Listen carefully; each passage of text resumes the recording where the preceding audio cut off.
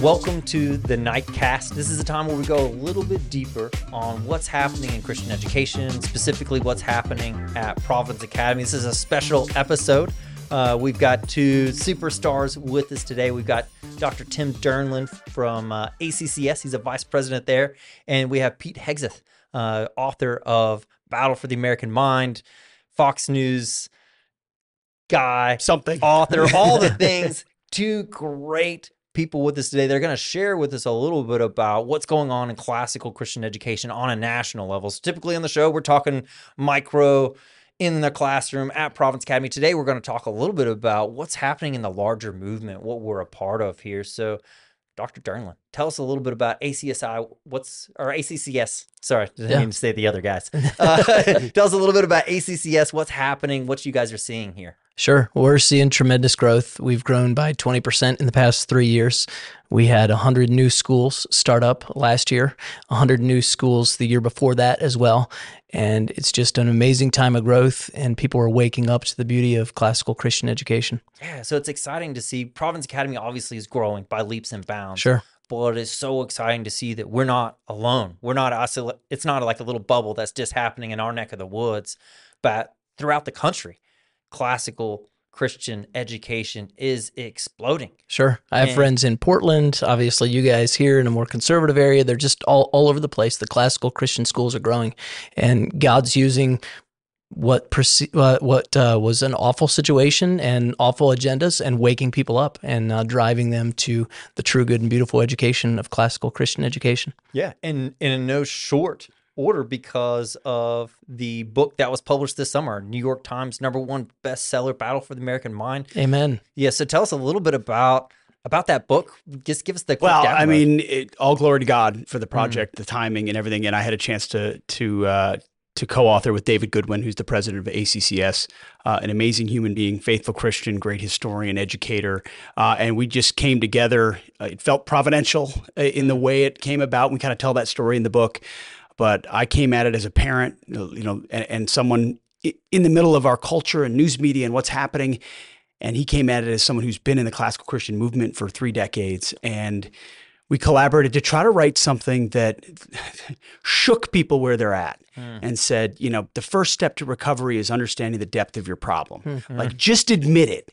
Right. You're not special. Your school district's not special. Your state's not special. Like, what's happened to education in America has been a complete takeover by the progressive left. And it started over 100 years ago. And most of us never noticed it when it happened. So it's okay to admit you're part of the problem, because we all have been at some point. Yeah. You just come to it when God calls you or when you're exposed to that information. And so to your point, it's the darkest moments, and we're in some dark cultural moments right now. I mean, you turn on Fox any given day, you're seeing stuff that you could never have conceived of being seen in our country, let alone in classrooms. But that means God's truth shines brighter in that darkness. And I think that creates the opportunity for parents to look around. And as the awareness raises, which is the other part of the book, it's a problem identification and then a raise awareness that there is this crown jewel of education out there that most Americans have never heard of at all. Most Christians haven't heard of at all, because most churches got out of the education business, abdicated their responsibility in the culture in many ways. And so they preach it on Sunday and Wednesday, and then they basically go like this when it comes to Monday through Friday, 8 to 3.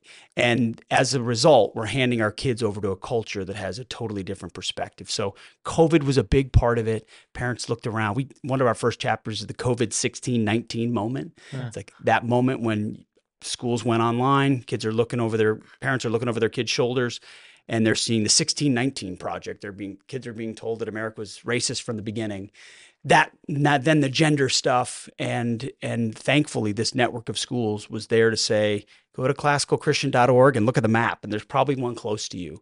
And they're growing and they're thriving, and we're grateful to be a small part of that. And what's great? We probably would not have been ready as a movement for this tremendous growth 10 years ago or 15 years ago. And so I'm glad, I don't know about your school, Ben, but you probably are established just at the right time, hitting your stride, ready for this influx of growth. Absolutely. Not to let us off the hook, but you go back in time, 10, 15, 20 years ago, those churches were saying, well, Mrs. Johnson, she teaches Sunday school here, and she also teaches third grade at the local public school, and so everything's fine. And now the Mrs. Johnsons are retiring, or if they aren't retiring, they're raising their hands and they're saying, hey, this place is on fire. Like it is not going well where we're at. We're seeing at Providence, we're seeing teachers from our local public schools storming us with applications, resumes, trying to get out of the situations that they're in because they're seeing that they're not able to help these children. Absolutely right. I mean, we talk about a word called paideia in the book, which is effectively how you enculturate or educate your youngest kids about what is good and truthful and beautiful, what the vision of the good life is. And I don't know if it was 20 years ago, but 30, 40 years ago, there was cultural osmosis almost of a paideia that reinforced values in the community, in school. Actually, I'd go back further than that, but that it was there. So some of those assumptions were okay to make, but we're now in that moment where we're trying to wake parents up saying those assumptions are gone. I came from a public educator family. My dad was a gym teacher. All of my mom's side are all still elementary teachers and principals. And so my default assumption was my kids are going to public school. It's good enough for me, good enough for them. I'll probably talk about, I've got a chip on my shoulder about private schools and all that. Our goal was to just break that down and say, we're in it with you. And David and I talked and prayed a lot, more sort of him, to make sure that a book like this was timed properly so that we weren't getting out front of the capabilities of networks to what we hoped would be God-inspired demand, right? And obviously it all happened at a certain time, and I believe God played the major hand in that. But you don't want to write a book like this and then people got nowhere to go. Right. And the reality is it is exploding. There's classical homeschooling networks that are exploding. There are way more options than ever. And that's the message to parents too, is don't build in excuses as to why you can't, because based on your lifestyle and your income, there probably is something you can find. And it's so much easier to start a school now than it was 20 years ago. There's lots of resources, and it's neat to see a lot of folks doing that. Yeah, we were meeting with a school from Knoxville that's been a great Christian school for the last 50 years in their community, but they're looking up and they're saying, hey, we're not really distinctly different. And when we look at our curriculum, it's very progressive, not just in a political sense, but in a spiritual sense, it's left truth. If you look at your students and they can't define what beauty is, if they can't define what truth is, if they can't define what goodness is, and they're like, wait a minute, we've got to do something here. So we had a group of educators at our school all morning. They sent, 12 educators, and they spent the whole day just seeing what we were doing and talking to us about it because they're interested in making those adjustments and changes because they see the difference. And fundamentally, it really is, it's a different product. Now, it can be intimidating sometimes, and I'm always worried about the vocabulary. In your book, you talk a lot about how the progressives take our vocabulary that we're comfortable with and they change the definitions. With classical school, there's a bunch of words like paideia, can seem intimidating, trivium, rhetoric, all these things. But when we really boil it down, we're trying to give these kids an education so that they can be free. And live in the freedom of Christ. Paul said everything is permissible, but not everything is beneficial. We're no longer slaves to sin. We now live in the freedom of Christ. How then shall we live? And I think that as a society, any parent, even if you don't watch much news or you don't study politics very much, you can look up and you say, I think we have a real problem being free. You've got a whole generation that's looking at a political system that we know enslaves everyone in it. And they're saying, oh yeah, that looks great. It's because we've been telling them that, hey, your worth is in your job, in what your labor is. And that's your job in society's produce, and we'll take care of you. They haven't been taught that, hey, freedom's really hard. It is hard to cultivate. It doesn't happen overnight. And if you just do what feels good to you, then you'll be a slave to that. What you think is freedom will actually make you a slave, if not years, then months, if not months, then weeks, if not weeks, then days. Amen. Preach it. And so that book, your book really just opens that up to say, how on earth did we get here? Because that whole, so well said, because that whole progression didn't start yesterday. It's always been, well, elites or others said, you don't need to learn that free thinking thing, certainly not that God thing. You need to be trained a vocation or a skill, a vocation for the future industrial economy. So you'll be a prepared worker.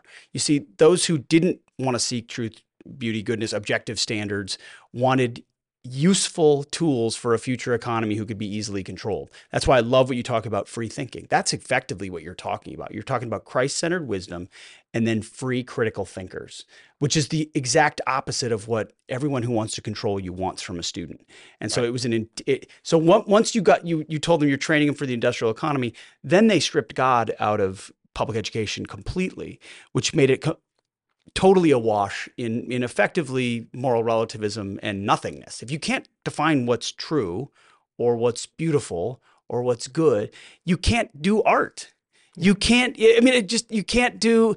You tape a banana to a wall. All falls apart. Yeah. And a lot of these, the response of educators to the book has been the most edifying, I think, is that these school teachers who've been doing it, and they said, we just had no idea. We knew the unions had power. Yes, we knew God had been stripped out, but we didn't realize how sinister it was, or even that something like social studies was a total progressive invention meant to study humans as if they're something that can be perfected. And it's almost through enough social insulting when you construct. go back and read some of these writers. When you read what John Dewey wrote, he basically says Americans aren't smart enough to get this kind of education. And it just kind of feels a little bit like a slap in the face. I worked in the public school system. I worked in a 100% free and reduced lunch, 90% minority school. I will tell you, raw intelligence is equally distributed amongst socioeconomic classes, amongst races. Kids are smart enough if you let them, if you give them those opportunities. And so when I read his writing and he basically said Americans aren't smart enough to get this type of education, I was like, it felt like a slap in the face. And it's like, but kids believe that. They've imbibed that. Like, I'm not smart enough to study these things. I'm not smart enough to read these books. And not just kids, adults, parents believe it. That's just a socialist progressive mindset that the elites will take care of those who can't think for themselves. And what you mentioned earlier, the idea of human capital and job training, that's why I love the classical Christian approach to be a life preparatory school. Yeah. And college just being one small thing along the way. And that whole virtue cultivation and paideia that we're passing on to our free citizens, citizens of Tennessee, but citizens, more importantly, of the kingdom of Christ. It's just beautiful. Yes. And so being able to open that up for parents and say, hey, we didn't I wasn't born in this. I actually came into this later in life. I was stepping into my professional career, and I had bought that lie that education, progressive, modern education, was going to save America. And I really believed it. It didn't take long for me to see how shallow that was and how empty that was. And so I got, by chance, I will say by providence, I got exposed to Providence Academy and got to see what was happening there, and been spending the last 15 plus years working through that. And so if you're a parent now and you're just like, wait a minute, all this sounds like a little bit much. Like, I went to Science Hill, my dad went to Science Hill, my grandpa went to Science Hill. It was good enough for my kids, it's good enough for me. I would just encourage you to say, like, hey, take a moment, pause, and give it a look. Now, if as a critical thinker, you look at it and you're like, hey, listen, this isn't what we want for my family. Okay, that's okay. But I believe that our community has the intelligence, has the ability, has the passion, and loves their children passionately. East Tennesseans love their family, and that they're going to find a way to make that work. And that their eyes are going to be open to some of those things, just like my eyes were opened at one point. And Providence Academy is just a place where they can access that. You probably don't get many parents that come in and say, no, that's not for me. Once they see it. I would say the further you look behind the curtain, the more you're going to love it. But it's not one of those things that you can put a 30-second elevator pitch on. There's so much more there. And you start to uncover that in your book of, hey, there's a lot more going on here than can be shown in a snapshot or a graph or a test score or even an outcome or college graduation rate. It's so much deeper than that when you start getting into it with your own children. Absolutely. And I personalize it, and I'll say that as well. I mean, you talk about the slavery of sin and the entrapment of that. A lot of that comes from the bifurcation of your own life. And it's not to blame anybody else but me or others in your personal choices. But when you grow up with what is effectively a secular core through your education that you don't really even know is a progressive secular core, and then you go to church on Sunday and Wednesday night and you kind of sprinkle it on top, once you head out into the world, you don't realize how quickly the decisions you make based on an insufficient foundation lead you into the shackles of sin and slavery. Yes. And I think there are a lot of people in our generation, people in their 40s, 50s, 60s, 30s, 40s, 50s, who look back and go, I didn't even know. I careened around for a long time trying to figure out up from down. Now that I've seen it, I can't unsee it. And the one gift I can give to my kids or my grandkids is that holistic foundation. I mean, the most important thing is saving their souls and introducing them to Christ. Classical Christian schools don't necessarily do that. David pounded that into my head. Like, just because your kid goes to classical doesn't mean you're going to save their soul.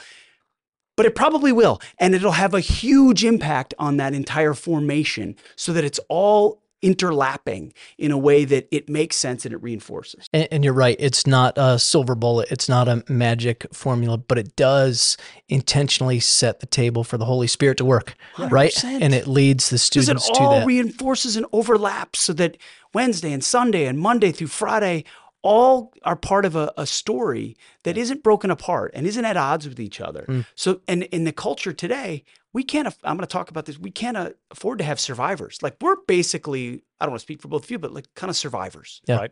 We won't save our country or advance God's kingdom with survivors. Like, we need warriors.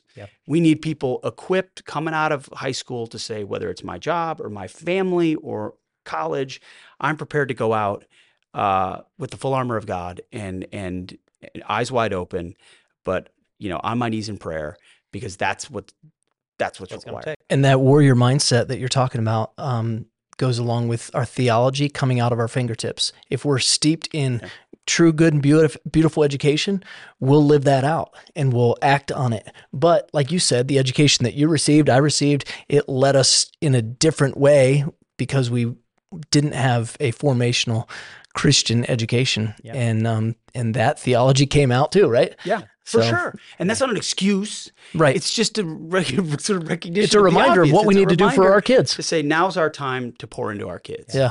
And to wrap up, it's interesting. As a head of school, I get so much from doing homework with my children. The things that I see that they're learning in the class, and I'm familiar with the curriculum. But when my daughter brings home a book and she's like, Dad, this is my favorite book, let's read it. And so we read it as a family each night with my kids. And, we read all kinds of stuff. And she's like, this is my favorite book. And the book that she brought home a couple of months ago is called These Are My People. And it's about a Chinese missionary and about her whole journey. And I'm just like, oh my goodness.